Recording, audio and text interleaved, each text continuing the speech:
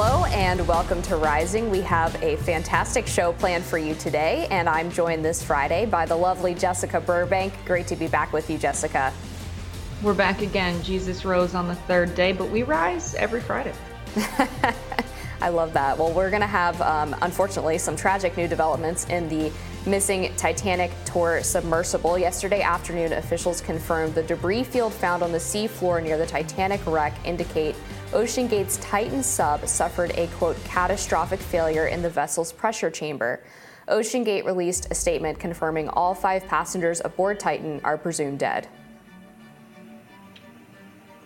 Now, shortly after confirmation of the sub's demise broke yesterday, the Wall Street Journal reported that a top-secret U.S. Navy sonar in the North Atlantic detected a noise consistent with an underwater implosion just hours after the vessel went missing on Sunday. This new revelation has prompted criticism over the search and rescue effort launched by the U.S. and Canadian militaries.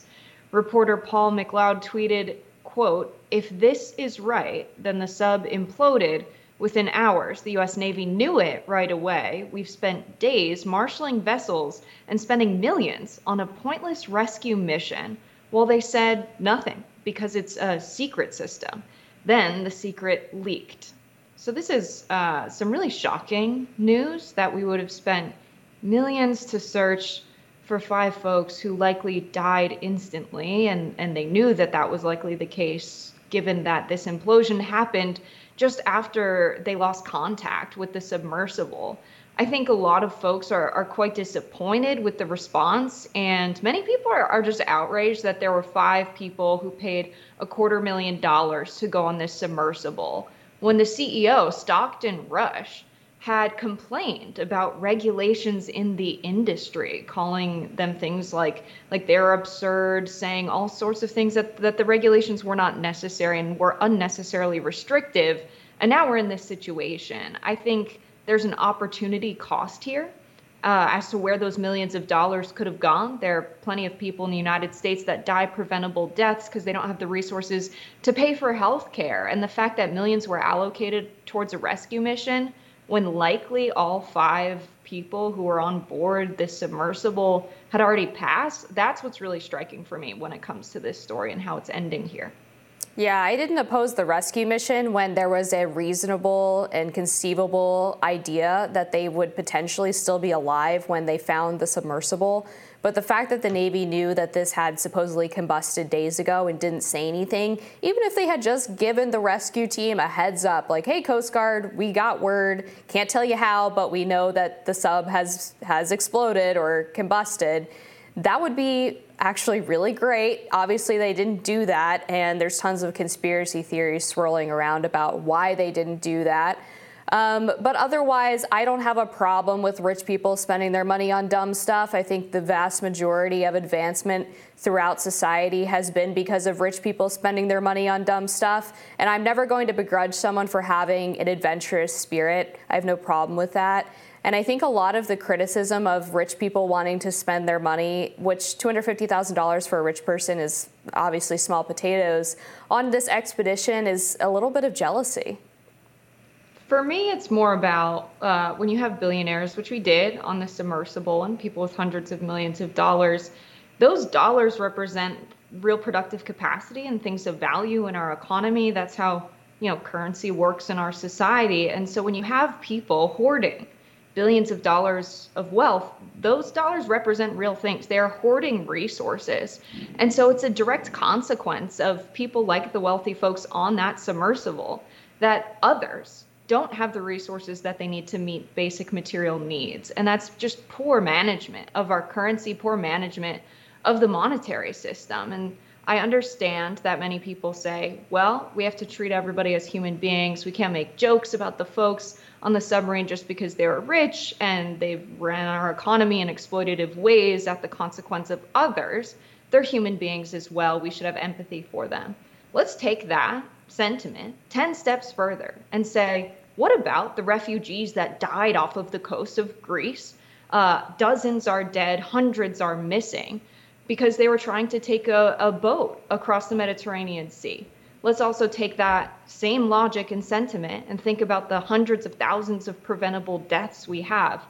We have 45,000 people dying every year in the United States because of lack of healthcare coverage. I think when we see the amount of material resources that go to waste, that we have the capacity to produce enough as an economy to make sure everybody is fed and everybody has healthcare, but we have an allocation problem, I think we should bring that same outrage and take that same exact logical argument 10 steps further and really think about the consequences of having people with this much excess wealth.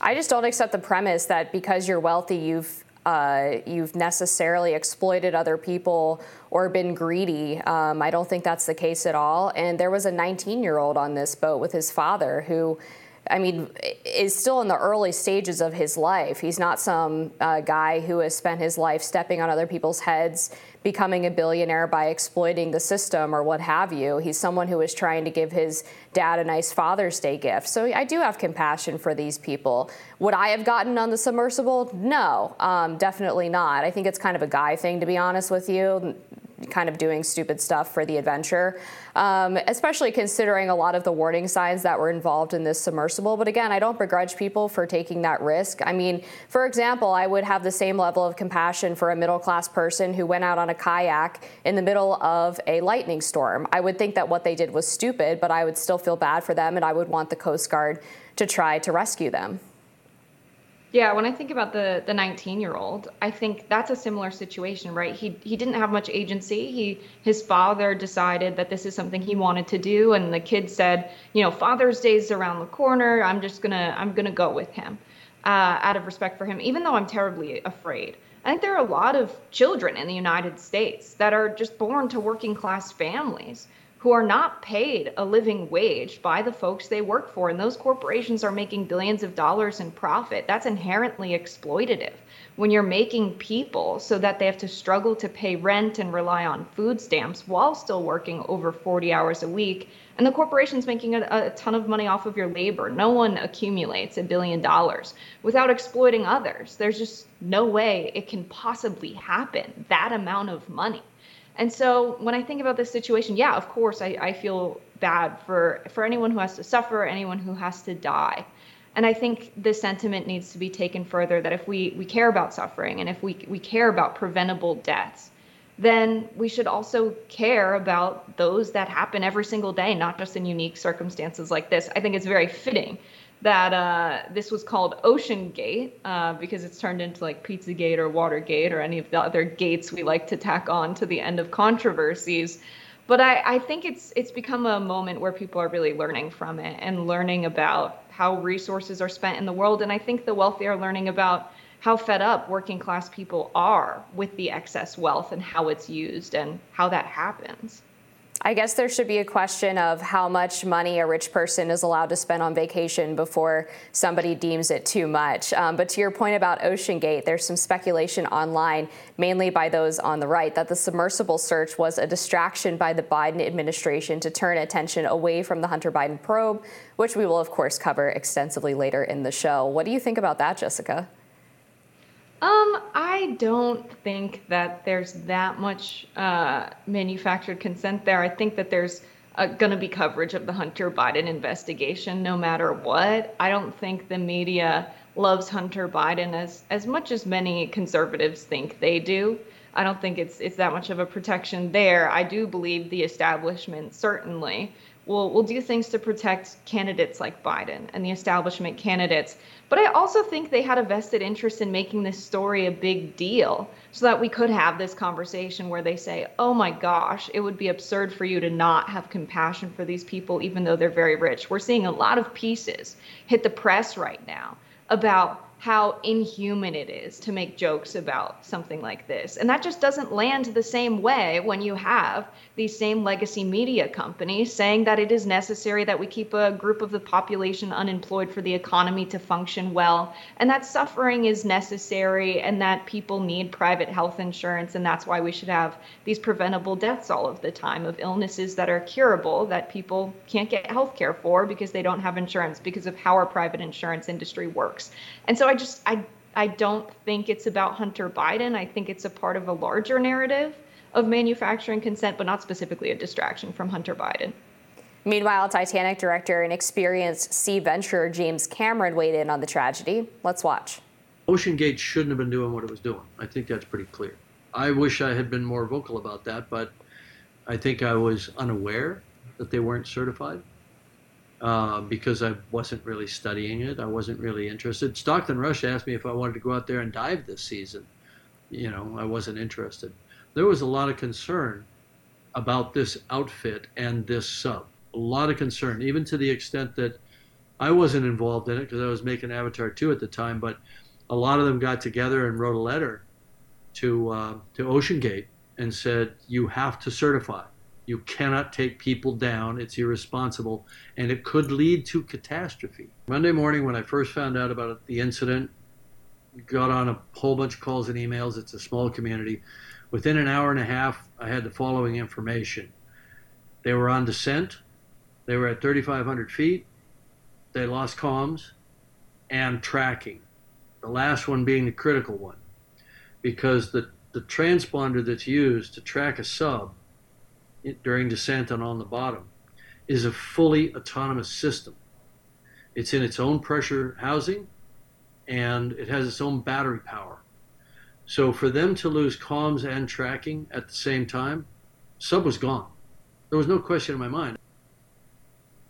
I have to say that I guess there's some comfort or positive that these people ended up dying a quick death rather than the alternative, which was that this submersible was underwater floating around and slowly they ran out of oxygen and suffocated to death. That obviously would have been horrifying, and I cannot imagine dying that way. Yeah, I also can't imagine why the U.S. Navy wouldn't release that information right away either. Perhaps they were confirming it wasn't some other vessel that imploded and didn't want to report on it and then have OceanGate be found later. And now they've reported on some other vessel that exploded near the Titanic, or imploded rather. But it does sound like when all of us were wondering if they were running out of oxygen and struggling with hypothermia, facing a really slow death, that actually, no, they died quite instantly if this submersible exploded. I think also Stockton Rush having so many people around him warning him about the dangerous nature of taking people this far down in this submersible, it is just showing the lack of empathy there on his part, because he called the regulations in the industry obscenely safe. Doesn't sound like that was really the case. For someone to advocate against safety regulations is something we've seen a lot from CEOs of America's biggest corporations. We're just getting reporting out of East Palestine that the rail cars were blown up because it was more convenient for the rail industry rather than a consideration of the public safety of the people living in the area. They always lobby against regulations in the direction of them doing things more cheaply at the consequence of their workers and at the consequence of consumers and people who live nearby and have to endure those negative externalities. So yeah, Stockton Rush will never face the consequences for his actions there. And so hopefully everyone else will learn from what it means to lobby against safety regulations, and that they're there for good reason in the first place.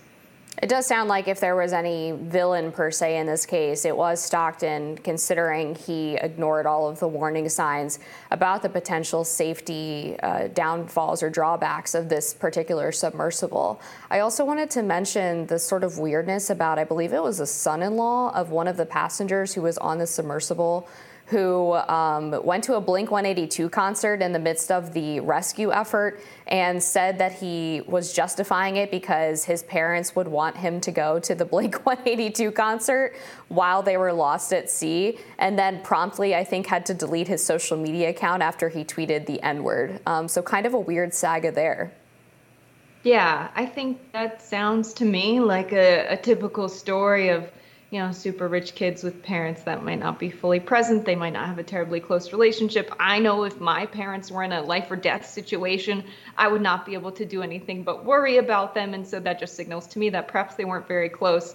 And tweeting the N-word, I think I saw they commented on an OnlyFans creator account as well. People were really putting a lot of public pressure on this guy when I don't think it's a part of the story really at all, other than we can learn from the human experience of, the disconnect that a lot of rich parents who don't want to be a part of their kids' lives or don't have the time to because they're working, they end up not having a very strong relationship, and they do things like go to Blink-182 concerts when their parents are facing, looming death.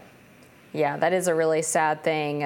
Overall, again, I feel so drawn, I think, to the idea of an entrepreneurial and exploratory spirit. Obviously, in this case, it didn't work out for these people, and especially in the Titanic case, so many people have been down to see it at this point. I'm not sure what additional information they were hoping to glean, but I'm reminded of the story of Magellan's exploration and circumnavigation of the globe, where he started with 5 ships and 270 men and ended up with just 1 ship and 18 men, and he himself lost his life in that exploration. So I hope that we continue to foster adventure and not lash out at it, but we'll be back with more Rising after this.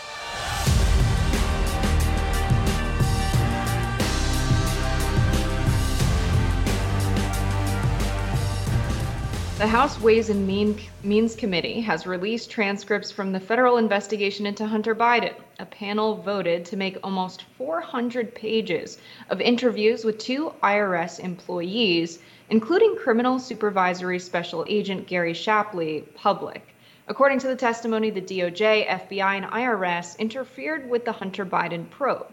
Ways and Means Chairman Jason Smith said the testimony, quote, outlines misconduct and government abuse at the Internal Revenue Service and the Federal Bureau of Investigation in the investigation of Hunter Biden.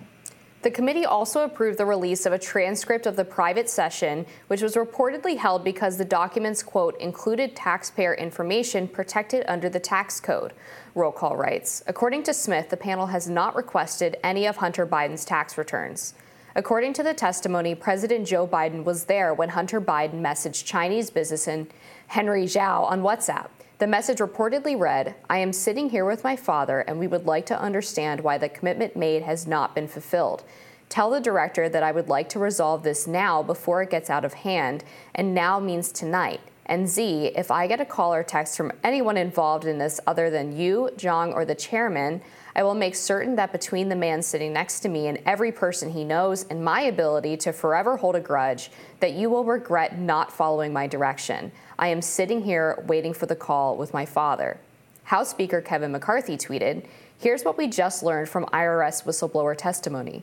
The IRS gave Hunter Biden's tax case preferential treatment. The DOJ interfered with the investigation at every turn. The IRS retaliated against those very whistleblowers for telling the truth. NBC reporter Garrett Hake said that the White House said President Biden has, quote, upheld his commitment to let this investigation proceed free of any political interference, and that a DOJ spokesman, quote, denied any such interference. So, Jess, this is the latest in a line of corruption related to the Biden family that we've talked about on this show. But this is a very particular indictment of the FBI and the IRS because they claim that Hunter Biden basically got a sweetheart deal and that the DOJ actually interfered with the investigatory process. Yeah, the way I see this is they get this document from, a informant, right? The FBI spends about $42 million annually on dealing with informants, and the document itself has been obtained by now members of Congress, but Rudy Giuliani initially, tipping folks off that this document existed is really interesting. That part of this process has been political. I think the FBI deciding that, well, we can't disprove it, but we can't prove it either, tells us what we need to know, right? Because what we know about this document is allegedly $5 million went to Hunter Biden, $5 million to Joe Biden, but they said that it would be very difficult to trace. And we know that very wealthy people are very, very good at hiding their money overseas in foreign accounts and executing transactions that are very difficult to trace. And perhaps this is the FBI saying, well, we actually don't have the capacity to trace how this money was transferred between accounts. And so we can't prove this, what kind of a position does that put the FBI in? I think they were embarrassed to reveal they didn't have the capacity to arrive at a conclusion when it comes to this case. And I think James Comer has put forward, a pretty good strategy legislatively where senior officials would have to disclose their transactions with foreign corporations. However, if they're very confident that their transactions are untraceable, will they? Is that really a solution? And it puts us in a really precarious situation when it comes to that. I also think the Democrats deciding to not make the information public is really telling. I hope that they do at the conclusion of their investigation. Yeah, it's also really bizarre, some of the statements that have been made by Attorney General Merrick Garland in regards to the IRS case involving Hunter Biden, because when he testified to Chuck Grassley previously, he claimed that there was no interference in the case and that the special prosecutors were able to take the case in whichever state that they wanted. But according to this whistleblower, they wanted to try the case in California or another state because they weren't getting anywhere in Delaware, and they were actually denied the ability to do that from the highest levels of the DOJ. So there's a fundamental contradiction in what the whistleblower is saying and in what Merrick Garland is saying, not to mention the fact that Hunter Biden's lawyers, right after this sweetheart deal was announced, were trying to claim that Hunter was also settling with London Roberts, the mother of his child in that Arkansas child support case, for $5,000 a month, despite previously paying her $20,000 a month. Whereas a source very close to the case tells me that there has been no settlement and that there has been no dollar amount close to $5,000 announced yet. So it seemed like another intentional move for Hunter Biden's legal team to try to make it seem like all of his possible court troubles were over. How embarrassing would it be if we had the lawyers of London Roberts obtain more financial information on Hunter Biden than the FBI or DOJ or Congress were able to? That would be terribly embarrassing and would really expose fractures in our legal system and corruption in the United States. And it seems that that's the reality we're going towards. And it's because the lawyers of London Roberts are the former lawyers for the Trump administration disputing election fraud, or actually alleging election fraud in the state of Wisconsin. These are the same lawyers that took that case that are now Hunter Biden's mother of his children's lawyers about that settlement reducing the child support payments that Hunter Biden is paying to her. The fact that that could expose more financial information on Hunter Biden than any kind of investigation by the folks who are supposed to investigate this stuff at the federal level is insane. And it shows the state of our country. I think Merrick Garland has done a pretty terrible job when it comes to investigating things that happen at the federal level in our country. And I believe people at both sides of the aisle at this point feel that way.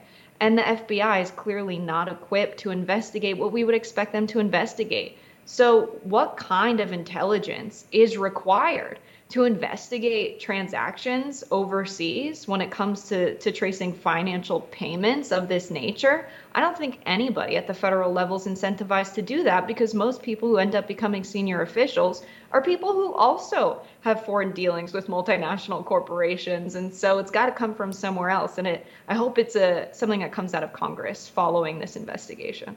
We also have to question if the FBI is embarrassed or if they don't have any shame, because if the whistleblower's allegations are true, this was an intentional cover-up, not just an inability to properly investigate. They claim that the investigation was slow-walked in some instances. In other instances, they were trying to speed up certain investigatory efforts. They apparently were trying to pause certain portions of the investigation until after the 2020 election. And also, there was apparently interference in some of their efforts to uncover certain documents related to the case. And according to roll call, though, Democrats did not resist entering the private session on Thursday, but they actually voted against making information public at its end. Chairman Smith said the meeting to vote on the release, quote, is about transparency and bringing to light facts about alleged government misconduct, roll call writes. And to your point, Jessica, earlier about, politicians who might have their own corruption being unwilling to make all of this stuff public, they might think that they're protecting themselves, but I think their no votes say it all. Right. I think that the black box of the transaction, fine. We have a black box. We can see perhaps that money went out from executives of Burisma, and that money went in around the similar time of the amount of $5 million to Hunter and Joe Biden. And I think that would have been enough for the FBI to pursue further investigation or even make the information public or turn it over to the Oversight Committee. But that's not what happened. To use the excuse that we can't investigate it, I agree, is perhaps no shame rather than them being embarrassed of their inability to investigate it. I think the FBI would very much be able to get the resources necessary to just see the money going into the account when it comes to Hunter and Joe Biden and out of the account when it comes to the Burisma executives. And so it's not good partisan politics. If you want to, be a Democrat and say you really care about our democracy and the freedom of information, but in this case, you don't want to make this investigation public, I don't like that, just as someone who likes democracy. And I would say the same thing if it were Republicans doing it. I just don't think it's right. I think the American people have a right to know. Yeah, exactly. And I always think of the FBI's long-running investigation into Crossfire Hurricane, which was, of course, the allegation that former President Donald Trump was being blackmailed by the Russians and that he was colluding with them in order to win election in 2016. They spent so many resources on that. They really tugged at every single possible thread. The Durham report has revealed that that investigation was essentially baseless from the get-go and that the FBI engaged in all kinds of misconduct in order to try to reach the conclusion that Trump was guilty. And so to see them leave no stone unturned in a case that was false and then turn around and the Bidens have had seemingly no investigation into their allegedly corrupt foreign business practices, it becomes quite obvious that there's a double standard of justice in our country. Yeah, I think that's really at the heart of this, that we're not seeing folks be investigated for crimes they're pretty large, right? Colluding with foreign governments or the leaders of multinational corporations, taking payments, using your position of influence and power to accumulate more money and influence legislation. It's just corruption by definition. And our justice system has, adversarial taste when it comes to actually investigating corruption.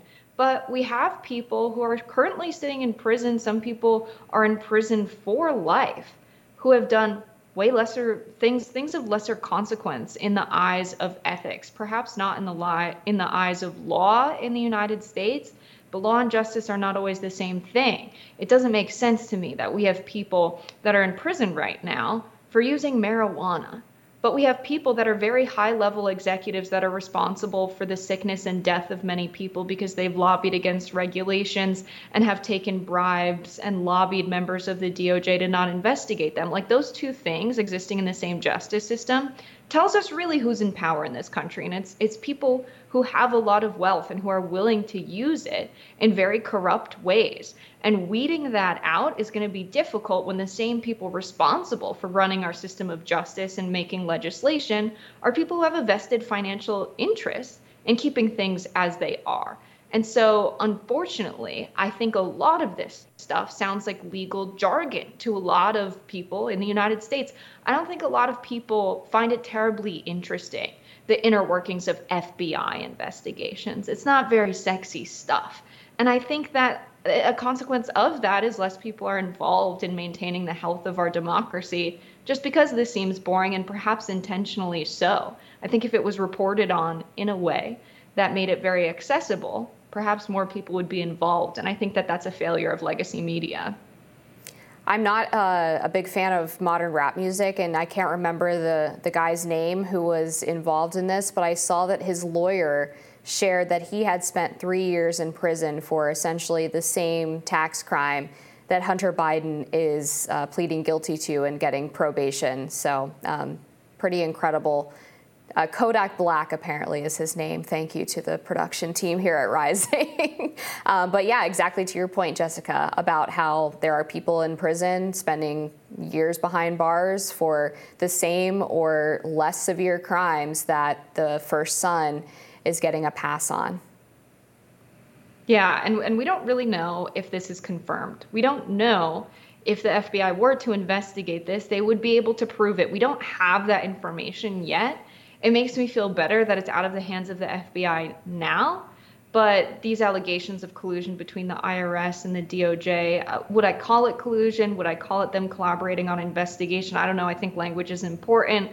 But nevertheless, it seems that they didn't do a good job in thoroughly investigating this. And that's what I take issue with. It could be, disproved in a few weeks, but we're not at that point. And the fact that our DOJ and our IRS and the FBI are not taking it as seriously as they should have at the point when they got this whistleblower document is really my chief concern. Hunter Biden could be entirely innocent at this point. I don't know how politically across party lines people feel about this, but it does seem to be unfortunately very partisan. And I wish we could come from a place of just, we need to investigate this more. It could go either way, and it doesn't sound good. I think that's a fine place to be without falling strongly one way or the other. And I'm very interested to see what legislation comes out of this to prevent things like this from happening moving forward, rather than it just being a partisan fight to take down the Bidens. It is pretty incredible that Republicans, who I generally think, I think all politicians are basically bumbling idiots, have managed to untangle this supposedly faster than the FBI and other investigatory bodies. We're going to have to leave it there, and we'll be back with more Rising after this.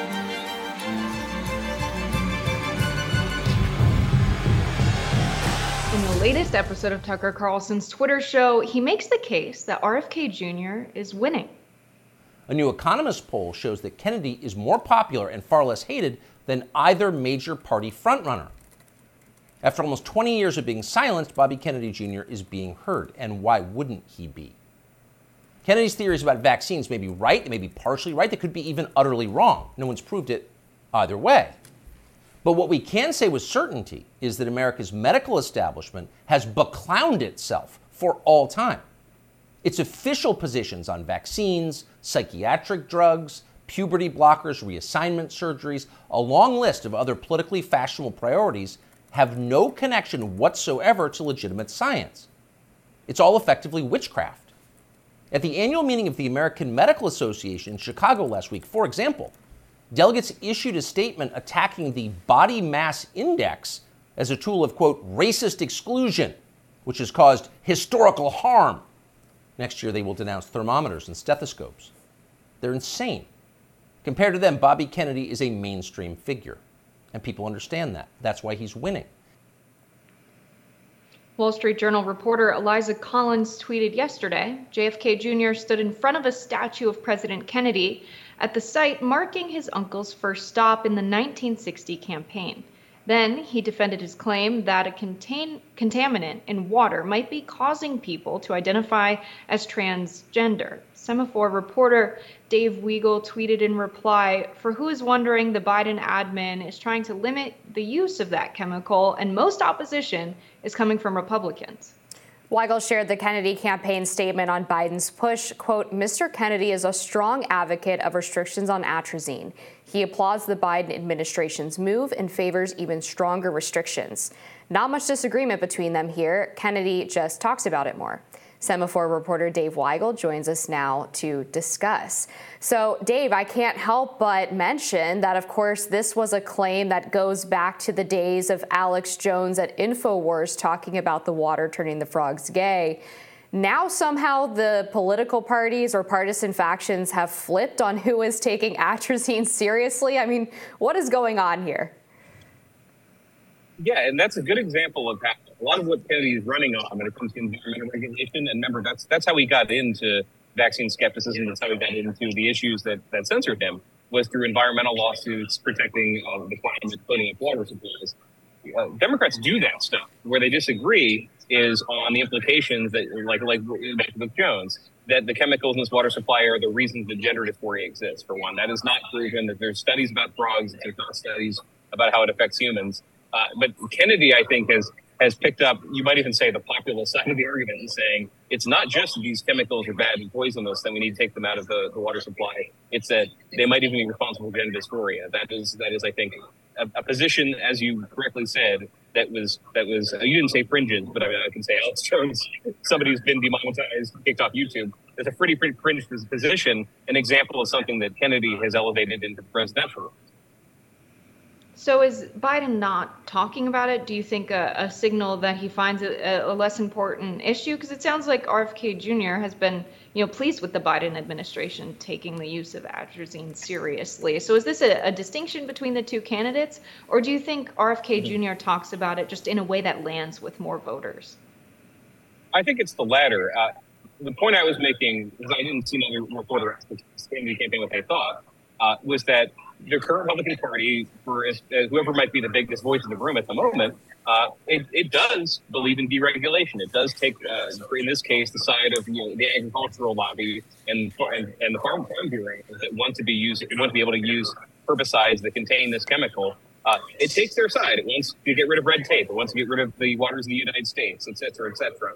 The Biden administration, like the Obama administration, like Democrats really in the last 50 years, believes in regulation, but it does not believe in, I mean, it wouldn't comment on this, but it doesn't believe in the implications that I think, a great example here, that it get people excited. I mean, if you tell a room of people, hey, there's this chemical that we think is a little bit dangerous and farmers are using it in Iowa, maybe people's eyes don't perk up. If you say, and we think it might be causing gender dysphoria, then they perk up. And that is the thing I think, just object to what Tucker Carlson was talking about, getting the media's attention, breaking through the veil, getting the people's attention past the media veil.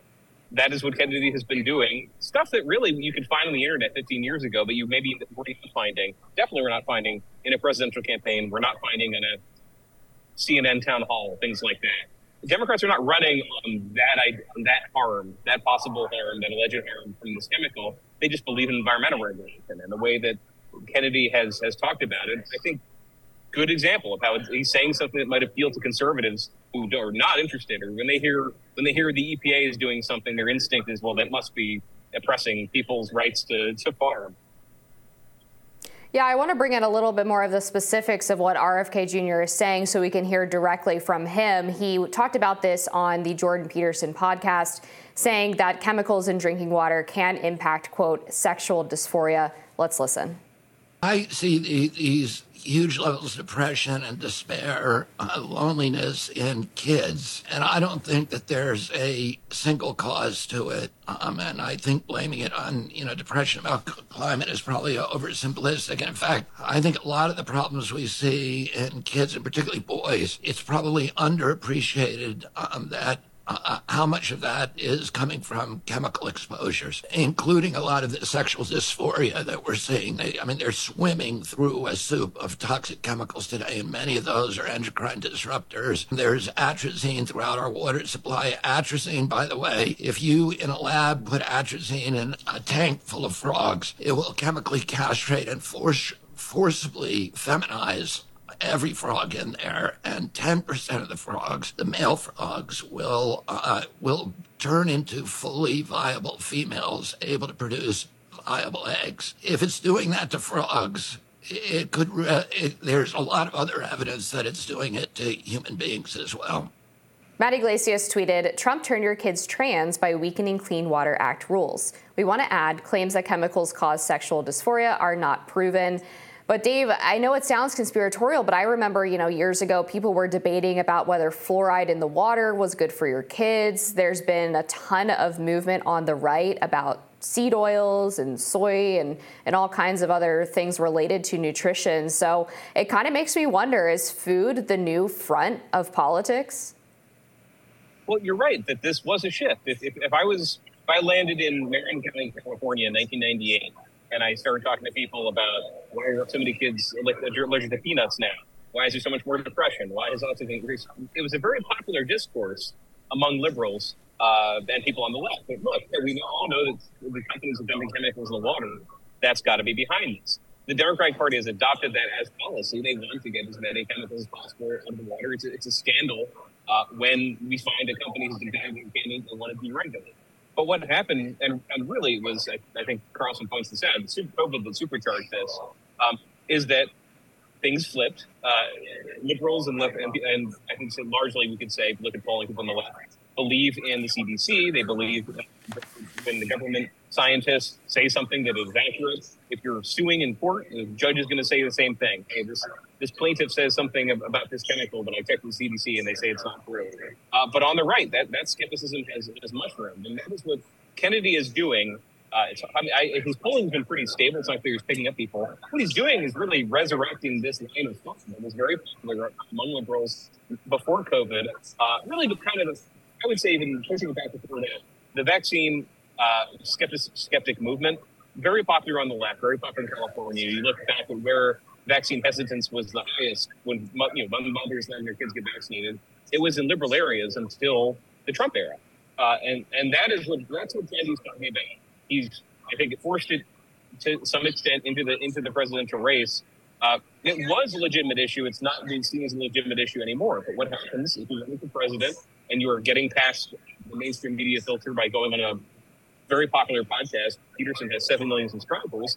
You can get this into the conversation again. I mean, whatever happens to Kennedy, this is one of the goals he had that he's succeeding on, is changing the discussion and reintroducing topics that were censored for a lot of media for a very long time. And some of them were censored, I think, for good reasons, because people were looking at the data and saying, this is incorrect. You cut this part of the quote out. You cut this research out.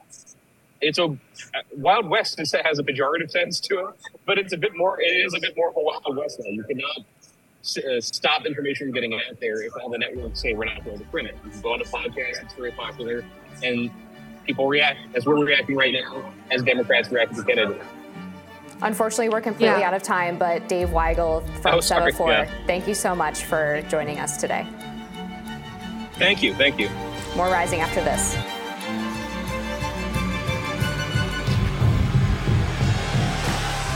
In a second win this week for the trans community, a Florida judge ruled Wednesday that the state's ban on Medicaid coverage of gender-affirming health care is unconstitutional.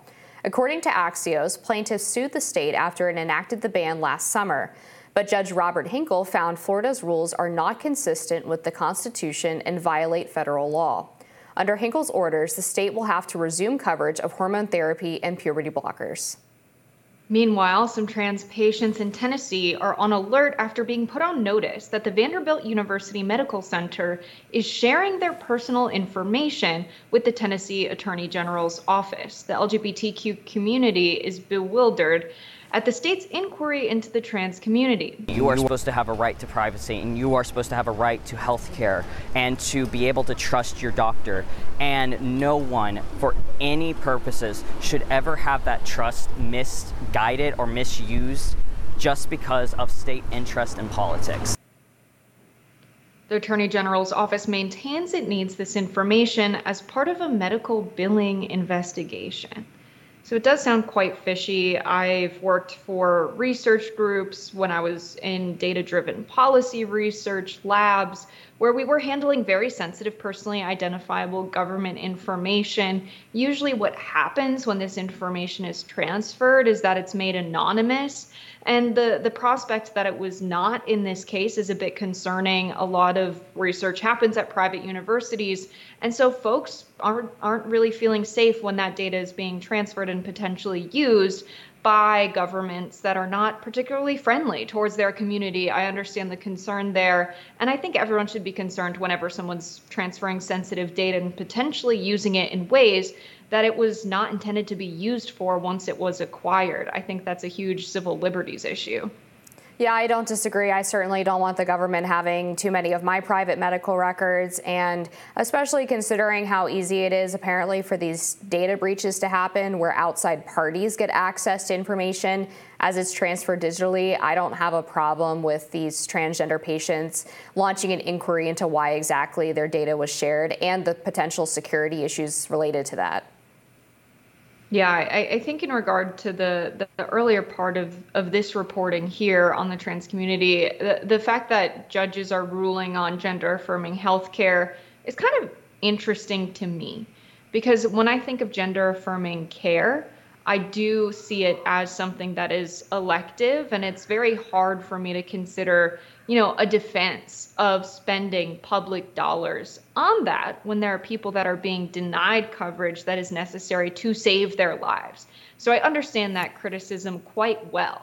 I can also understand why a judge might decide that it is, unconstitutional, that it is someone's right to privacy to maintain, that this is something that is medically necessary for them. This is something that they are going through. It's not something for the government to look into or make a judgment on. But when I think of private insurance companies, I don't see them covering gender affirming care for the purpose that it is medically necessary. And I think that's a really interesting conversation to have, because I do see mental health care coverage as, medically necessary. And I can see a world where someone experiencing, gender dysphoria, someone who identifies as transgender, saying this is deeply affecting my mental health. I'm experiencing depression because I cannot transition, and then therefore it being ruled medically necessary. Do you need a note from a psychiatrist to receive this kind of care? I can see us getting into a space where that would make sense. Yeah, this Medicaid case does raise a lot of important questions about the way that transgender health care or therapeutics are discussed, because a large part of the transgender community will claim that these are life-saving treatments because it alleviates whatever mental health concerns or gender dysphoria they may have. But the reality is that the science is still very much unproven on that aspect. There have not been any good blind studies of individuals who have gender dysphoria who undergo treatment and those who don't, who have the otherwise same characteristics. And the studies that have been done have so many fundamental flaws in them that they don't really tell us anything about the potential efficacy of these puberty blockers, hormone therapy, and surgical sex changes. And we do know that there are tons of negative side effects. So I think that the U.S. should be following the European model, where Britain's NHS, or England's NHS rather, just released guidance on puberty blockers, for example, where they say that those will only be prescribed in clinical research settings, and they won't be prescribed as a matter of course to kids who are suffering from gender dysphoria. And tons of other European countries have followed suit. France, the Netherlands, I believe Denmark, have all decided to pull back a little bit on the idea of gender-affirming care, particularly for minors, because it is basically an experimental treatment at this point. And I think it's odd that Medicaid would be covering something that doesn't have proven benefits at this point. And I am imagining that this case and other cases where in Arkansas, for example, the ban on gender care for youth was overturned by a judge, these will probably end up going all the way to the Supreme Court. Right. And I think it's unfortunate that many people who are taking action on the side of actually regulation on this front are people who are typically against the regulation of corporations in the United States and people who are fans of the free market. But when it comes to transgender issues, suddenly a lot of folks that don't usually care about regulation. And that's coming from a place of being fearful of the transgender community and really feeling like you don't want to live in a society where there are a lot of visible transgender folks and people who are just not cisgender and don't fit the expectations of gender that we have. I don't think that's particularly helpful. I do think approaching this from the perspective of we want people who want this care to receive it safely, I think that makes sense. And that being explored in Europe, I think is huge. But I also do believe that a lot of countries in Europe have a more traditional view when it comes to gender than a lot of the major cities in the United States. And I think that could be at play there as well. Just the fact that the research is happening, I think, is good. We get into a weird ethical territory when we think about some kind of randomized control trial we could run where we have a group of folks who do identify as transgender and we randomly select that half of the people in that pool receive gender affirming care or puberty blockers, and then we assess the different outcomes.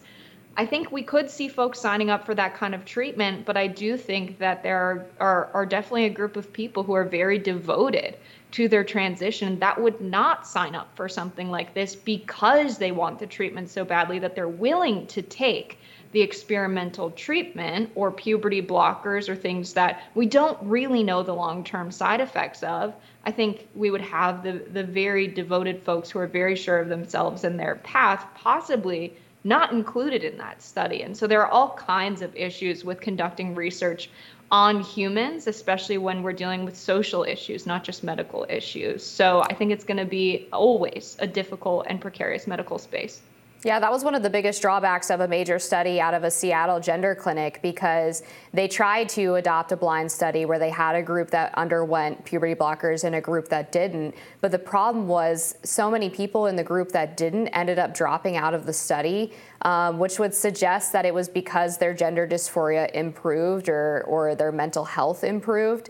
And so the comparisons couldn't be made properly because the control group was so much smaller in the end of the study than the group of people who did undergo the gender treatments with the puberty blockers. Meanwhile, famed author J.K. Rowling ruffled more feathers on Twitter yesterday after she weighed in on Elon Musk's ban of the terms cis and cisgender on the platform. The Harry Potter author tweeted, quote, "Cis is ideological language signifying belief in the unfalsifiable concept of gender identity.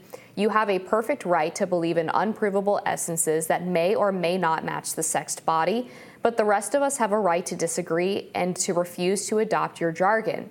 To which Musk replied, quote, "Exactly." So what do you think? Is cisgender a slur, Jessica? I definitely don't think it's a slur. I'm not sure what Elon Musk's point is. He uses really vague language with a lot of this stuff, but to say that gender identity is unfalsifiable is very interesting, for him to confirm J.K. Rowling's sentiments there.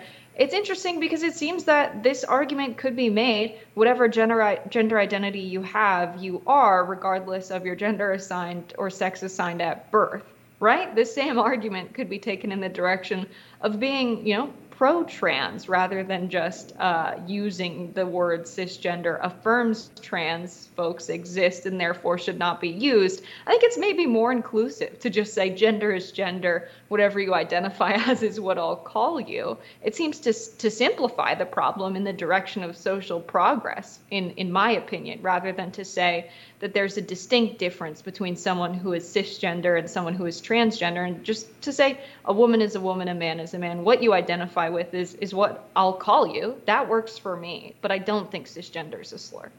Yeah, I think what J.K. Rowling was trying to say is that cisgender, the term itself, perhaps gives weight to the idea that someone can change their gender, or that gender is necessarily divorced from sex, which I think critics of the transgender movement would say they don't agree with. I know that recent poll also found that 60% of Americans believe that it's morally wrong for people to change their gender. So adopting the term cis or cisgender to refer to people who are basically normal in regards to their behavior and their relationship with their sex assigned at birth, as you put it, or their body, is something that rubs a lot of people the wrong way.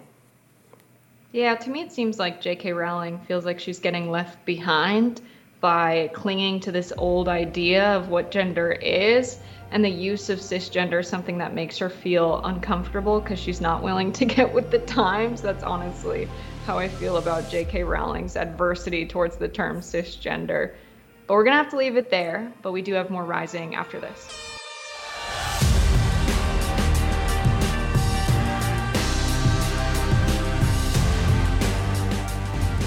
Senior U.S. military officials are admitting that the Ukrainian counteroffensive is not meeting expectations on any front. Sources told CNN this week that Ukraine's push is having less success and Russian forces are showing more competence than Western assessments expected. Despite what the headlines in the Western media may suggest, Ukraine's chances of victory this year are, quote, vanishingly small, as retired Lieutenant Colonel Daniel Davis and friend of the show recently wrote. Joining us now to elaborate is Lieutenant Colonel Davis himself. Welcome. Thank you so much for joining us. Thanks for having me. So this seems like a relatively new assessment. General Mark Milley has recently sort of provided more sober analysis of the chances of Ukraine winning this war. What has led to this diminished optimism? What's happened on the battlefield, the actual results of the fighting.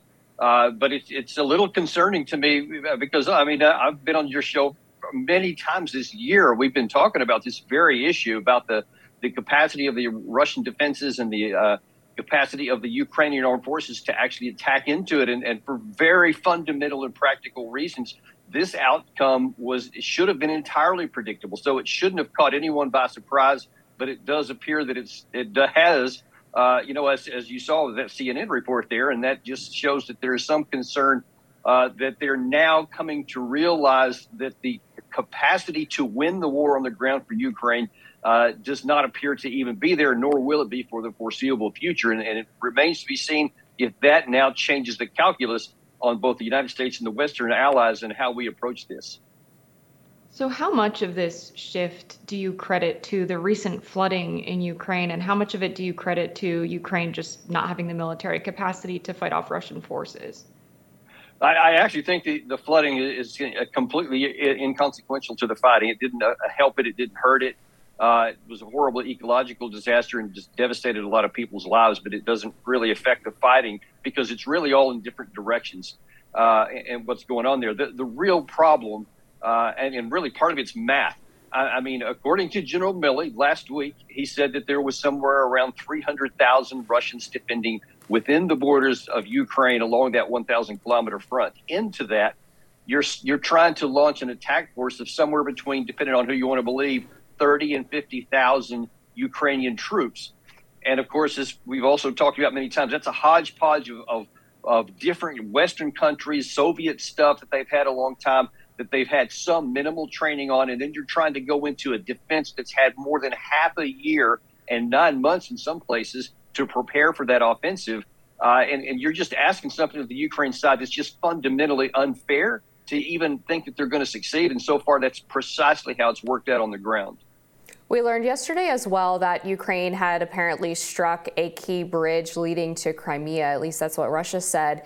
At this point, do you think the Ukrainians have the appetite or the ability to give up the idea of taking back Crimea before they go to the table for negotiations? Well, they're loath to do that. I mean, they have hated it. I believe as recently as 48 hours ago, Zelensky again emphatically repeated that he's not even going to negotiate, not even going to talk to Russia until all of their troops are gone out of all of Ukrainian territory, which is, of course, is just not going to happen. It's not realistic in the least. So up to this point, they have not yet acknowledged that. And as you can tell by the continued just wave after wave of assaults on several places, at least 5 along the front lines, Ukraine continues to attack as they're doing again today. So they have not given up anything, and they're still just trying to beat their head against that brick wall. The question is going to be how many more times can they hit that brick wall before they lose the striking power and they don't have enough to conduct offensive operations. Then you have a separate problem in that now then they become vulnerable to a Russian counterattack because they may not have enough offensive capacity to even hold off against that. But that's still to be seen. So we had former President Barack Obama in an interview with CNN's Christiane Amanpour on Thursday defend his position with regard to Russia's annexation of Crimea back in 2014. And he maintained that the circumstances were just not the same as they are today, and that Ukraine back then was not the same as the one we see today. Colonel Davis, what do you make of that response from President Obama, former President Obama? Well, as this show knows, I've been a pretty frequent critic of President Obama's foreign policy on a number of issues, especially both the Iraq and the Afghanistan wars. But I think he's probably right on this one, frankly, because, look, we have to recognize that in 2014, there almost was no Ukrainian army. I think that they had like 8,000 or 10,000 total troops that were virtually untrained, and they didn't have a coherent set of military gear, et cetera. They spent the next 8 years building one, and that's the reason why they have genuinely been very effective at continuing to fight against their much larger neighbor over these 16 months. But at the time, I mean, we shouldn't have gone into the war in 2014. We shouldn't have done it now. So I actually wish we would have done the similar thing to what Obama did then and not become so decisively engaged that we basically have perpetuated this war now for 16 months. And you see, with no rational reason to expect that the Ukraine side is going to succeed, yet we give them enough weapons to hold off defeat and to give them hope for victory. But I argue that that's false hope, and all it's done is cause hundreds of thousands of Ukrainian deaths and the absolute wiping off the map of a number of their cities. And there's no hope for that. And I hope that we now, with this offensive operation having run into a buzzsaw, that we can maybe change our policies. Yeah, I'd like to follow up on that point because the United States, of course, has offered tons of weapons and financial resources to the Ukrainians. But the common narrative from our politicians is that if we just give them more money, then maybe they'll eventually succeed. Do you think there's any dollar amount, or I guess what would the dollar amount that's worth it be in order to help them have some shot at victory? Does that even exist? I think that if you could say, hey, look, they are right on the edge of success here, and if we just help them a little bit here and it'll push it over the top, there's a rational reason that they could succeed. That would be a different conversation, and then perhaps it makes sense to have that, that kind of support. There's nothing even close to that, though. It would take years to develop a genuine offensive capacity to be able to drive Russia out of Ukraine. And of course, during the same period of time, you'd have the Russians building up even stronger. So any way you want to look at it, there is no rational military path for Ukraine to win back its territories. And of course, Russia has the nuclear trump card. So even in the event that somehow you did take years to do that and you started succeeding, now you have the risk of nuclear escalation, which is in no way, shape, or form in American national interest. So any way you want to look at it, our best interest lie in bringing this war to a conclusion as soon as possible. What do you make of the common criticism that folks have that there's an obligation to fight off Russia as an imperial power? There's a general understanding that it's an unjust war being waged on behalf of Russia, that it's an imperial action. And I see that from the perspective of, does the U.S. involvement make that better or worse? Are there other avenues to which we can address actions like this?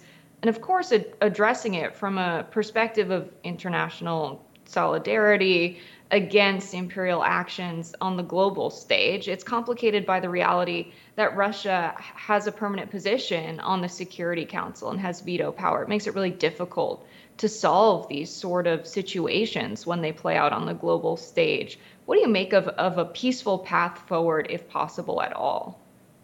Well, I think the word you just used there was the operative one, and that's reality. There is a preference that we have, and the world that we would like to see, to where no one uses force to force anybody else to do anything. There's no imperial ambitions and all of that sort of thing. And those are desires, and many of them are very good. But there's also the reality that exists on the ground. And even though we desire a certain outcome, if the fundamental building blocks that exist, that means both military power, economic power, history, geography, all of those kinds of things have to factor in there. And if you can't get the outcome that you prefer based on all of those factors, then you have to use different actions. And you have to sometimes you have to not even get what you want. And unfortunately, we haven't graduated to that element. We're not dealing in the reality, we're dealing in the preference, and we keep trying to force it onto the geography, onto the history, and all those things, and it's just not fitting. And the longer we try to force something into a round peg in a square hole where it'll never fit, people are dying and things are failing, and our security continues to stay at risk. We have to move more to the diplomatic side, to where we acknowledge that sometimes reality means we don't get everything that we want, but we can still use our power and our influence to make things, adequate or good enough. And until we get to that point here, we're going to continue to be frustrated, and so are our allies. Lieutenant Colonel Daniel Davis, thank you so much for helping us break this down. We'll be back with more Rising after this. Always my pleasure.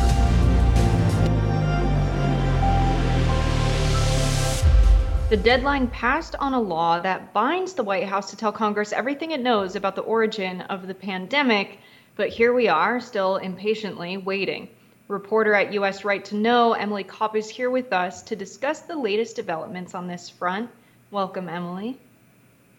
Hey, great to be here. So tell us, what do you think? Will the Biden administration ever release these declassified documents? Yes, I think eventually they will be released. They're legally bound to. But the declassification deadline happened to coincide with this trip that Secretary of State Antony Blinken took to Beijing, and an attempt by the U.S. to cool off tensions with China. So presumably that has something to do with the delay. I will say, too, that I think part of the delay could be related to the fact that the intelligence community has failed in an enormous way as it relates to this virus. And my speculation would be that the same intelligence community that failed to warn us that this virus was coming is now gearing up to tell us that it failed to find the origins. And that's really unacceptable. So can go into more detail on that. Do you think there's also a bit of embarrassment on behalf of public health officials who started out the first few months of the pandemic claiming that this was a naturally occurring virus that was zoonotic in origin, and now the consensus has kind of shifted around the idea of this leaking from the Wuhan Institute of Virology? That could certainly be a factor. And don't forget that the Office of the Director of National Intelligence also said that this was a natural virus. And what we've learned through Freedom of Information Act requests is that the people who were advising the intelligence community around the same time that it said that the intelligence community agrees with the scientific consensus that the virus is not natural, either had ties to the Wuhan Institute of Virology or were part of that infamous teleconference with Anthony Fauci in February 2020, in which they went from saying this looks awfully engineered and we're concerned that this came from a lab to doing a 180 within days and saying that that idea was crackpot. So I think that's part of the intelligence community's failures, right? The fact that they, as they were trying to assess whether or not this was a lab origin in 2020, when the evidence was the freshest and our capacity for digging up information was probably the greatest, it was leaning on people like Ralph Baric, a coronavirologist who worked directly with the Wuhan Institute of Virology to make viruses more dangerous. It leaned on people like Robert Gary, one of those virologists who participated in that teleconference with Anthony Fauci. It leaned on Christian Andersen, another virologist who met with Anthony Fauci. And it consulted with Anthony Fauci, the head of the agency that underwrote the Wuhan Institute of Virology to the tune of millions of dollars. So yeah, I mean, if I had to speculate here, I would say that the intelligence community is taking its time to declassify this information because it's going to reflect very poorly on the intelligence community. So if we go back to 2020, when this virus first emerged, when the global community first became aware of a novel coronavirus coming out of Wuhan, the intelligence community took China's word for it that it wasn't a transmissible virus, that it wasn't spreading human to human for 3 weeks. Which, doesn't sound like a long period of time, but when you're talking about the need for contact tracing and the need to make sure a virus doesn't spread globally and become a pandemic that lasts for years, that 3 weeks is really critical. And so we know that the intelligence community failed in a major way there. Is telling news organizations like the New York Times that it simply is not capable of coming up with an assessment of the origins. And that's a major failure too, because we were either not prioritizing the Wuhan Institute of Virology for intelligence collection, or we were funding research at the Wuhan Institute of Virology as a sort of harebrained method of intelligence collection to learn what Chinese scientists were working on, and it monumentally backfired. So that's my sense of why it's taking so long, because there's very few ways that you can parse this that, saves the reputation of the intelligence community when it comes to their core job of protecting the American public from foreign threats. We often talk about the failures of the intelligence community as it relates to 9/11. We had periods of time during this pandemic where we were losing the amount of people that we lost in 9/11 every single day. So I think that's an unfortunate dynamic of, this mystery around the origins of COVID, is that so much of the information we're getting is filtered through the two most powerful governments in the world, China and the US.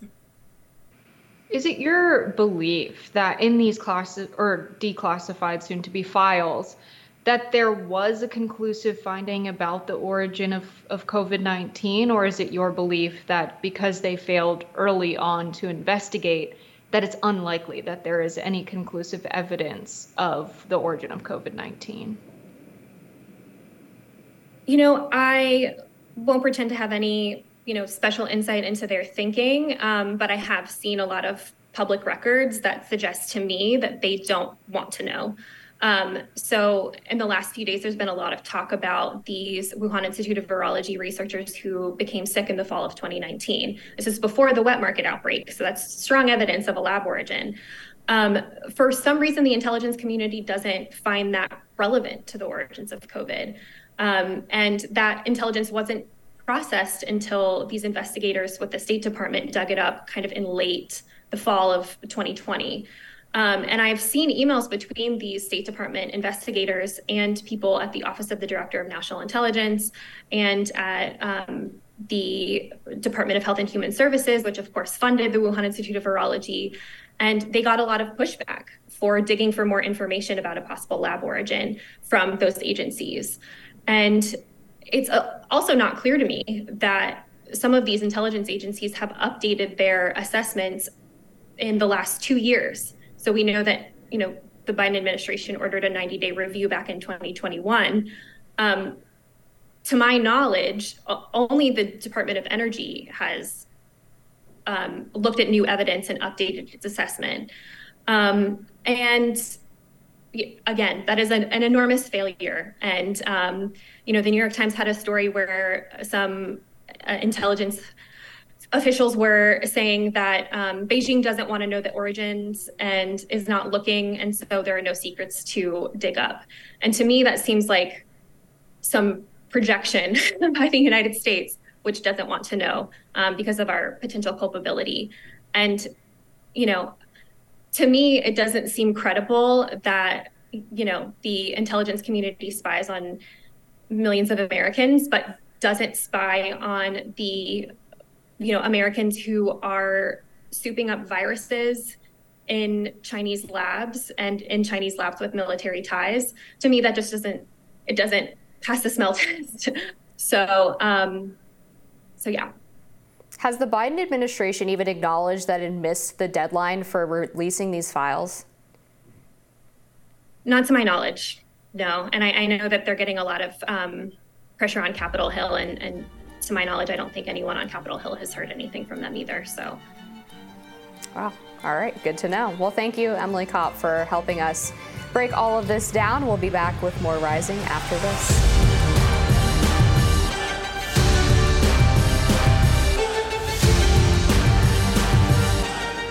Fans have spoken, and they are calling on podcaster and famed UFC commentator Joe Rogan to referee the supposed billionaire battle between Elon Musk and Mark Zuckerberg.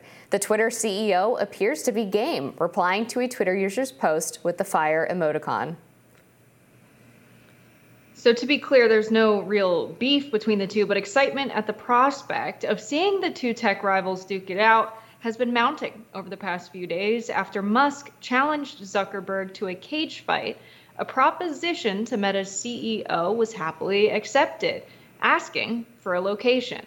But regardless of if they actually both square up, both of these bosses have played it up on social media, taking jabs at each other, further fueling the fans. So Zuckerberg, Amber, has some jiu-jitsu training. He's 5'7" and 154 pounds.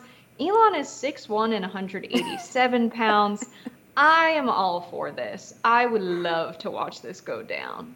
Absolutely. When I said earlier on this show that I love billionaires doing stupid things with their money, this is why. Because the entertainment value, sometimes it's for good advancement of society and exploration. In this case, this is just pure down and dirty entertainment. And I don't think anyone is obsessed with either of these individuals. I know the right has kind of made Elon Musk their new Lord God or whatever.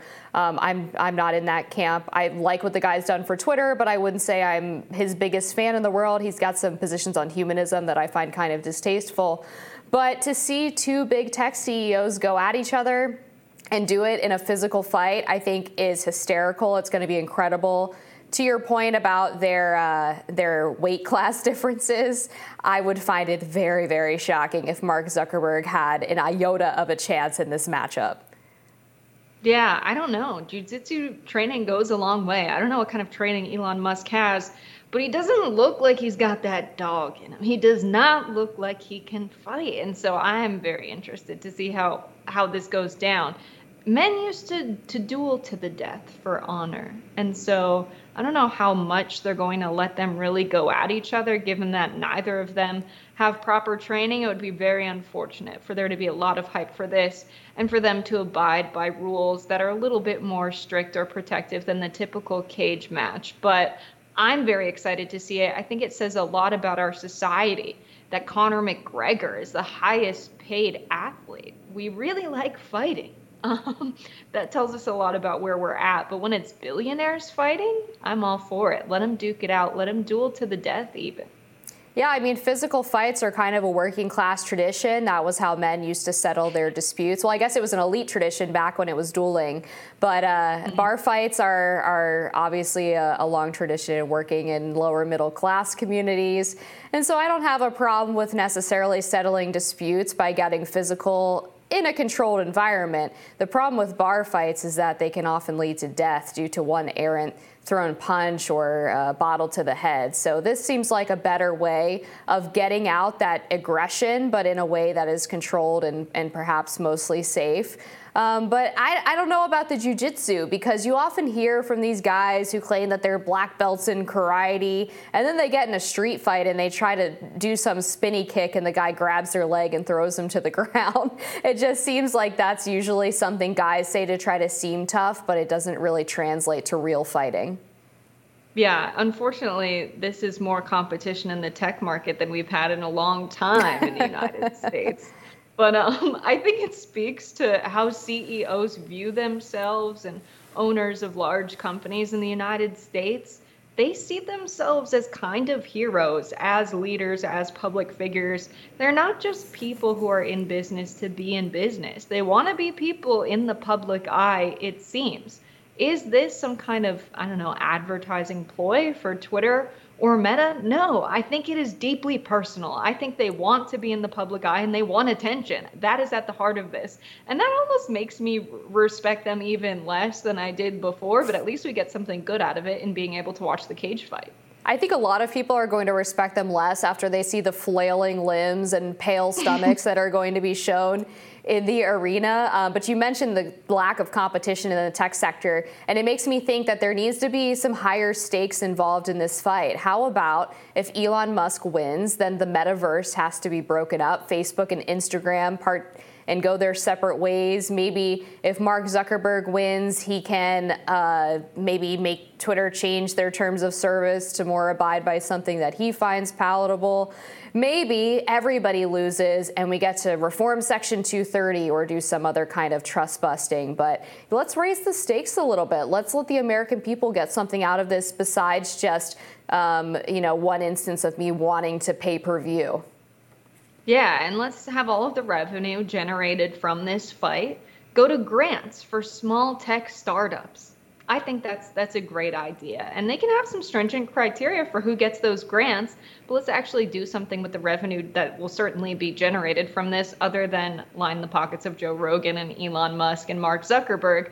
But I think that's a great stake for this fight, is whoever wins, the other has to break up their tech company, or Elon Musk. In his case, it should honestly be Tesla and SpaceX and Twitter. He should have to kind of break up his ownership and say of his largest companies. It's a little bit trickier with the antitrust laws with someone like Elon, but I think this is completely fair. And Joe Rogan is probably capable of meeting with his team and coming up with some kind of fair stakes or outcome that benefits society, instead of just, whoever wins gets to say that they beat the other in the fight. Let's have some real stakes and consequences. We know they have more money than they know what to do with. Having this be the kind of thing where they bet on the fight. Okay, maybe they have to donate money somewhere, but I think we need some lasting consequences about their respective corporations. I do like the idea of it being a charity matchup. We've had charity golf tournaments for ages now, and it kind of reminds me of Capital One's The Match, which is obviously a corporate nightmare. I hate things that are named after corporations, especially in sporting events. But the Capital One's The Match always has a couple of PGA Tour pros and then some celebrities. So in the past, they've had Charles Barkley play in it. I think they had Phil Mickelson a couple years ago alongside him, and it's always great entertainment. They have a Super Bowl winning quarterbacks, and these people have the opportunity to kind of take out these under the current grudges that they have just by being some of the best athletes in the world and kind of thinking they're all better than one another. So I'd like to see this in a more high stakes scenario, which is the physical violence aspect of this. There's also another twist in the scenario. Apparently, Jordan Peterson wants the two tech giants to fight naked. I don't know about that. I think that we all should be spared the sight that would be, Jessica. And also, what is Jordan Peterson doing even suggesting that? It sounds a little gay. Yeah, Jordan Peterson, I think, why are you thinking about that? What's going on up there? You could have kept that to yourself. Nobody pried that information out of you, sir, that's immediately where your mind went when you thought of two men in a cage together. I don't want to see that. Many people don't want to see that. Jordan Peterson's kind of a strange guy. Sounds like Kermit the Frog to me. But I think what's going on with this competition is billionaires have had a quite an easy time at accumulating more money, right? Once you have that amount of capital, you can pay people who are very well informed about how to invest, what a smart investment would be to have the highest return. You can amass more and more capital much more easily.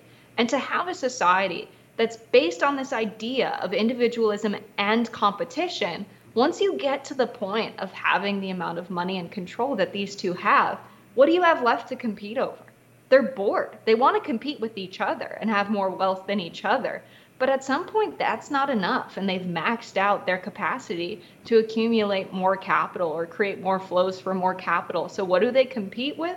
Each other and their fists in a cage match in Vegas. It's like, this is what happens when you reach the pinnacle of our society and how we define success, and you have this much wealth.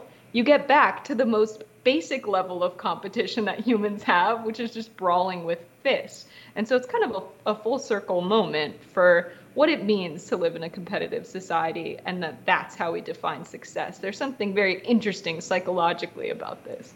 Yeah, I'll tell you what, Jessica, I am amenable to the idea that once you accumulate some wealth and you get to the point where you're basically just earning money on all of your investments, let's make people fight for their status or to keep their status. Let's make them actually work for it on a physical level. I think maybe we'd see some interesting cream rise to the top. I mean, Alexander Hamilton competed in 10 duels throughout his life, and ultimately didn't end so well for him. But I think when we look back at those days when duels were the norm, we tended to have maybe more naturally talented and well-rounded individuals becoming the elites, as opposed to now we kind of have a lot of people who have inherited wealth or are able to get these massive investments from people due to personal connections.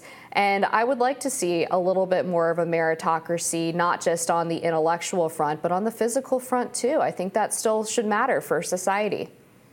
Sounds like this is what America's ready for. In the fall of an empire, we have gladiators and bread and circuses. That's right. Only we don't have much of the bread part due to inflation. But we've got to leave it there. We've got more rising for you all after this.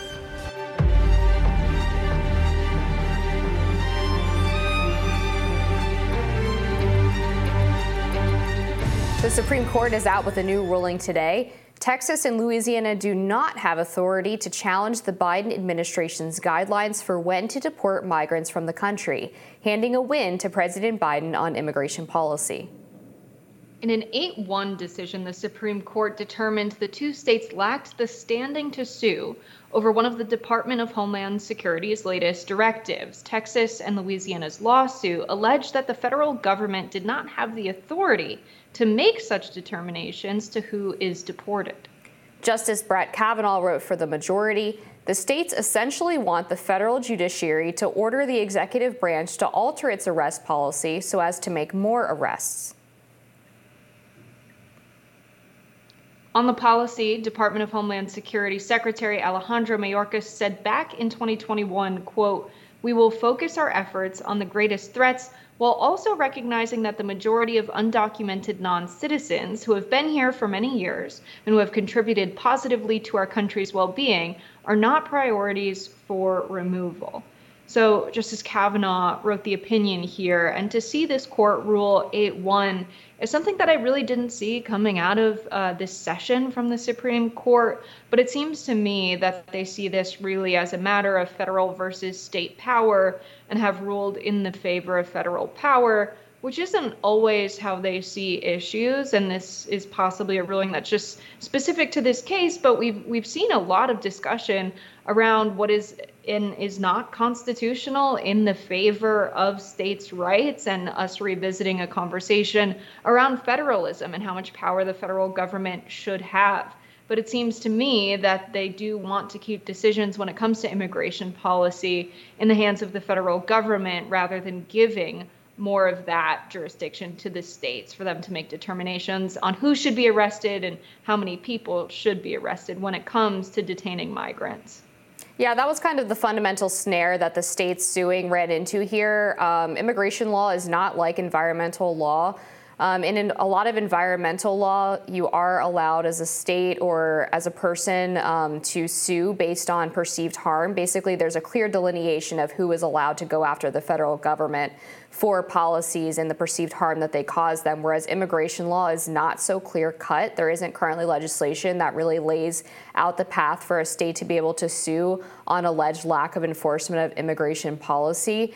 But it is important to remind that the Supreme Court did not rule on the merits of the law itself or the merits of Biden's directives. And they kind of left it open, saying that, you know, if somebody who does have the standing to sue, if somebody who can make the case that they have received harm from this were to move forward with a separate lawsuit, that perhaps they would consider the idea that Biden is not properly upholding immigration law.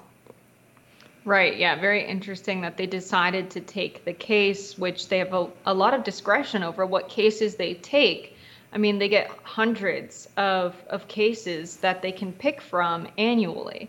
And it takes a few justices to take an interest in a case, for it to be investigated and for them to receive the amicus curiae briefs.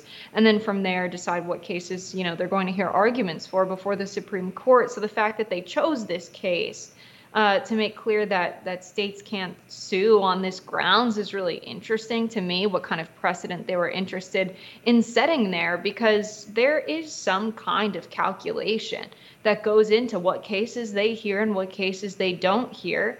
And I strongly believe that they choose cases for reasons of they believe it's relevant and timely, and something that the court needs to make a decision on based on the state of our nation, which of course is a political determination. So this idea that the court is not political is not something I really believe in, because just their determination of which cases to hear has to be by nature some kind of political decision on their behalf. Whether they do it to help one party or another, or one ideological faction or another, is a different conversation. But it is political in nature to pick priorities in this way and kind of say to the states, you can't sue over something like this. But what they've done in many of their opinions before is say, but bring us the case on this other relevant thing. They've done this when it comes to abortion. They've hinted, Clarence Thomas, when it comes to wanting to hear cases about same-sex marriage, to hear cases about interracial marriage, for them to signal in their briefs and in their opinions and their write-ups what cases they would like to hear is something that is a big red flag for me, for the Supreme Court to say, please sue on this grounds so we can make a ruling and affirm that this is constitutional in one way or another. That's a very interesting political position for the Supreme Court justices to take.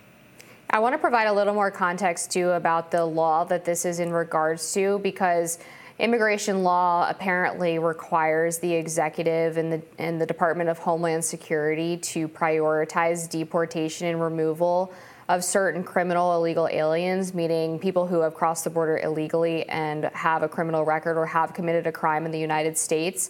And what the Biden administration did is they basically narrowed that authority to a smaller subset of criminal illegal aliens, claiming that they don't have the ability to get rid of everybody under an expedited process, which I guess doesn't totally not make sense considering just how many people are crossing the border right now. A lot of people have characterized this as a crisis, although the Biden administration has shied away from that term. There's been something like 200,000 illegal crossings every single month since Biden took office. But if federal law does require you to prioritize certain individuals and you decide that you're only going to do, say, half of those, then it stands to reason that you are in violation of federal law. So I do think that there is kind of a signal to conservatives or Republicans here. If you find someone who does have standing to sue, to go after Biden for failing to uphold immigration law as the executive, then perhaps we would be willing to take your side on this. Yeah, it's very interesting how vague the interpretation of this law could be, or the law is vague, so it can be interpreted in many ways, rather. Just to say that you're prioritizing individuals that are a threat to public safety, it makes it very difficult for folks to determine who that is under the Obama administration.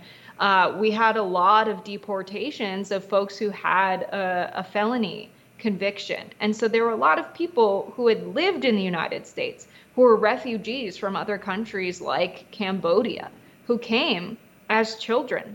And they don't speak Khmer, they don't understand the culture in Cambodia, and they were deported many years after even committing a crime. And a lot of these folks joined gangs in places like California, where they arrived in the United States, because they didn't fit in with the culture here, and they didn't really have a full home here. They came as refugees.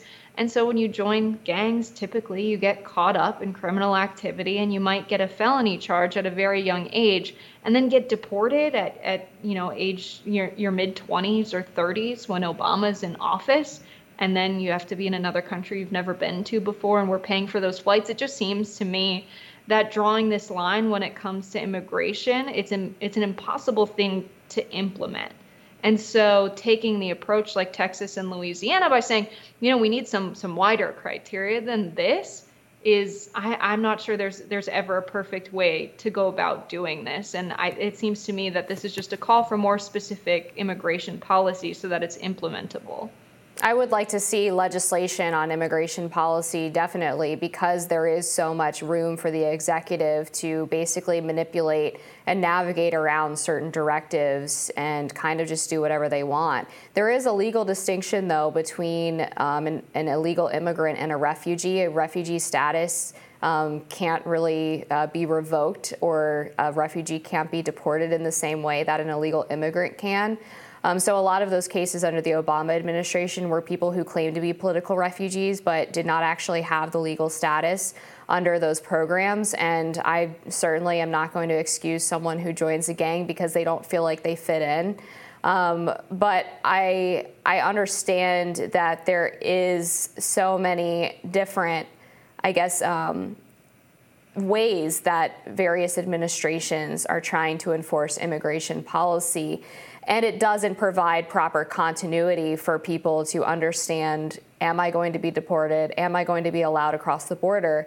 And it's part of what's caused the chaos with the current border situation, because there was such a drastic shift in how immigration policy was being enforced from the Trump administration, which was very strict and basically did not allow any illegal immigrants to be released into the United States after crossing the border and being caught by Border Patrol, including asylum seekers. Whereas you get to the Biden administration, there was a deportation moratorium. They ended the Remain in Mexico policy. They blew up the U.S.-Mexico agreement and basically were relying on Title 42 to help them process these expedited removals. So that did send a signal to a lot of people across the border that the border's open for business, come across and you're not going to get in trouble. So I understand that there needs to be more continuity and there should be a legislative effort But this has been a disaster for decades at this point, and there doesn't really seem to be an appetite for anyone trying to find some compromise on this issue or even bringing it up for debate. The right talks about it all the time, but I haven't seen them put together a comprehensive immigration package that they would be willing to present in front of the Congress, and I think it's important that they do so. Yeah, it seems that we'll see migration policy continue to wax and wane according to who we have in the highest office, who the administration is, rather than who is the governor of respective states trying to sue for more power. Very interesting 8-1 ruling out of the Supreme Court today upholding Biden's migration policy. We're going to have to leave this story here, but we've got more Rising for you after this.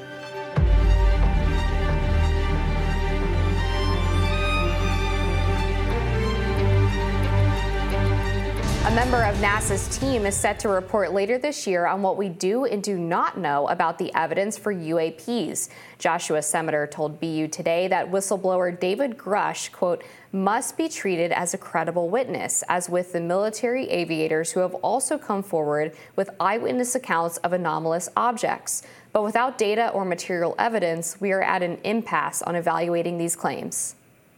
Semeter also said, I do not know David Grush, but I am well aware of the story. It would be inappropriate for me to speculate on his motives, but one can state objectively that his claims are 2 steps removed from being earth-shattering. Not only has he not shared any verifiable evidence, photographs, artifacts, or any other manner of data, but he also has not personally seen or touched any of these objects he references. In the long history of claims of extraterrestrial visitors, it is the level of specificity that always seems to be missing, according to BU Today. So I don't know how I feel about this. Sounds like Grush was a whistleblower, and that reporting from Grush was followed up with reporting from Michael Schellenberger, who got some folks who are close to the matter, members of the military and intelligence community, to corroborate this idea that there are a dozen or more non-human spacecraft, potentially with pilots. I don't think people would risk their security clearance by saying, here's some photos of evidence of this. It would probably be very easy to trace who turned that over. If the government's not willing to do it, all we can rely on really is this story being corroborated, and it sounds to me like it was, but I'm on the side of wanting to believe that aliens have been here. But Amber, what do you make of this? Yeah, I tend to agree with you. I think that he's kind of trying to put out a massive cope here. The comment particularly about Grush not having seen or felt the objects, therefore he doesn't know if they're real, kind of struck me as a bit odd. I haven't seen or touched Nikki Haley, but I still know that she exists. So that one just doesn't do it for me. And especially considering that Michael Schellenberger reporting where he did talk to those individuals who claim that the government has about a dozen non-human crafts in its possession, and that potentially they recovered non-human pilots from those crafts. Those individuals may not have seen them firsthand, but if they have access to the intelligence that talks about it, then that's good enough for me.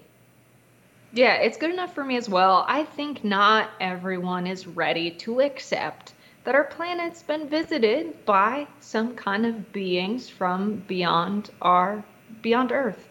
Maybe even beyond our galaxy. I think that's uncomfortable information for a lot of people to process. And the initial response would be something defensive, like, well, I'll believe it when I see it. The people who would be familiar with the matter have corroborated that it's the case. It's been frequent throughout, recent history that former members of the intelligence and military community have come out and shared information about this, some tidbits of data where possible. And so it's not surprising to me that now finally we're getting to the place where members of the military and intelligence community are willing to talk about this with reporters, because I think it's of public interest to know if aliens have been here. And so it just seems to me that there will always be some folks who are afraid of aliens and therefore want to deny that they could be here. And that's fine. You can just warm up to it, and whenever you're ready, accept it. But I think just waiting till we get concrete evidence from the government is more so coming from a place of fear than coming from a place of not believing something that's being reported and corroborated. If this were, it's a topic of lesser galactic importance, perhaps they wouldn't say that when there are so many folks corroborating a story. Yeah, I want to count myself as the incredibly based on this issue because I'm both scared of the aliens but also believe that they're real. But I do feel like this is kind of a soft launch, right? It seems like they're slowly giving little tidbits of information a little bit at a time.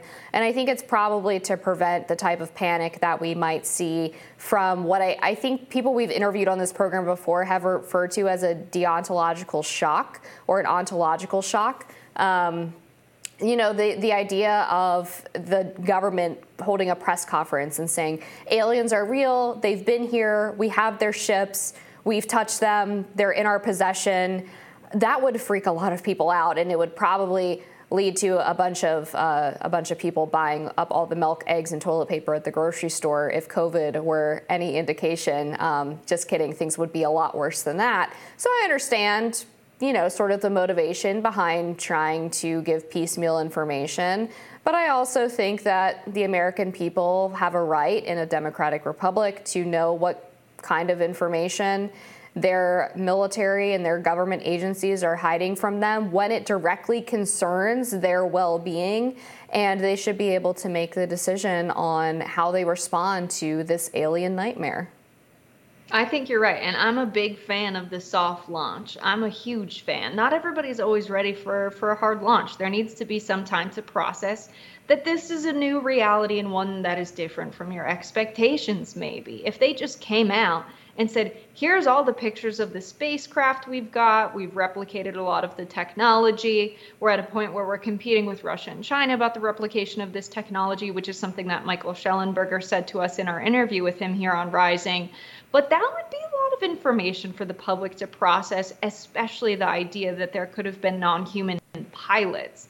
And so soft launching the aliens, I think, always has to be the method, because I think back to that War of the Worlds radio stream and what that did to folks when they thought that the fictional tale being told over the radio, the book being read, was actually news reporting about aliens coming to Earth. I mean, folks descended into chaos, and I think that's what they want to avoid, because I think many people have been taught to be afraid of things that they don't understand instead of curious, and a consequence of that is fear of aliens. And so it would, I think, make sense for these military and intelligence officials to actually not be whistleblowers or not people who are leaking information, but people who are part of a very well calculated effort to soft launch the aliens. I'm all for it.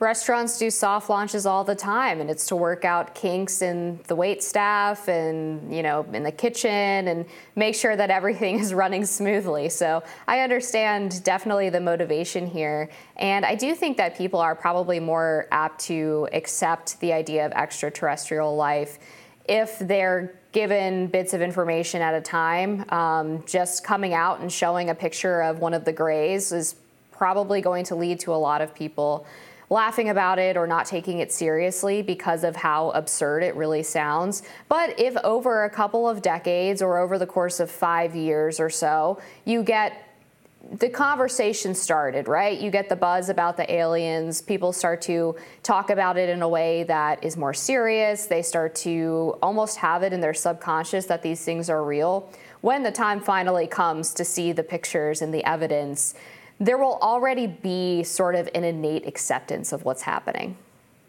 Yeah, I think you're absolutely right on that. And the next step will be, we've got to get together. We've got to elect a human ambassador to the aliens. I hope I can count on everybody's support. I think that's going to be the best part of this. But I also do think we have such a vast population of conspiratorial folks. And I think that's just a result of, the U.S. government not always being open about information like this. And so I think there's going to be a whole host of conspiracies when we get to the point where the government is releasing evidence, because that distrust has been sown over decades, if not centuries, in the United States, where there's just been a disconnect between the American public and who has access to information like this. And so I think that really needs to change. And I really appreciate Avi Loeb's perspective that This should never be a competition among global powers like Russia, China, and the United States. This is a matter of interest for humanity. It's not something that respects national borders. These are potentially beings coming or life coming from other planets within our galaxy or beyond our galaxy. And I think for governments to work together on this, we're going to get a lot of folks who hate the notion of any kind of global cooperation and the notion of globalism. They're going to say, well, is this just a conspiracy theory so we can have some kind of global decision-making order or government? And I think getting ahead of that is going to be very difficult because this is something that is going to require international cooperation. That wraps it up for us today, and we will be back with you all next week. Be sure to like, share, and subscribe so you never miss any content. And for those of you who like to listen while on the go, we are now available anywhere you listen to podcasts. Jessica, it was great to see you again. We'll be back next Friday. If I don't get beamed up.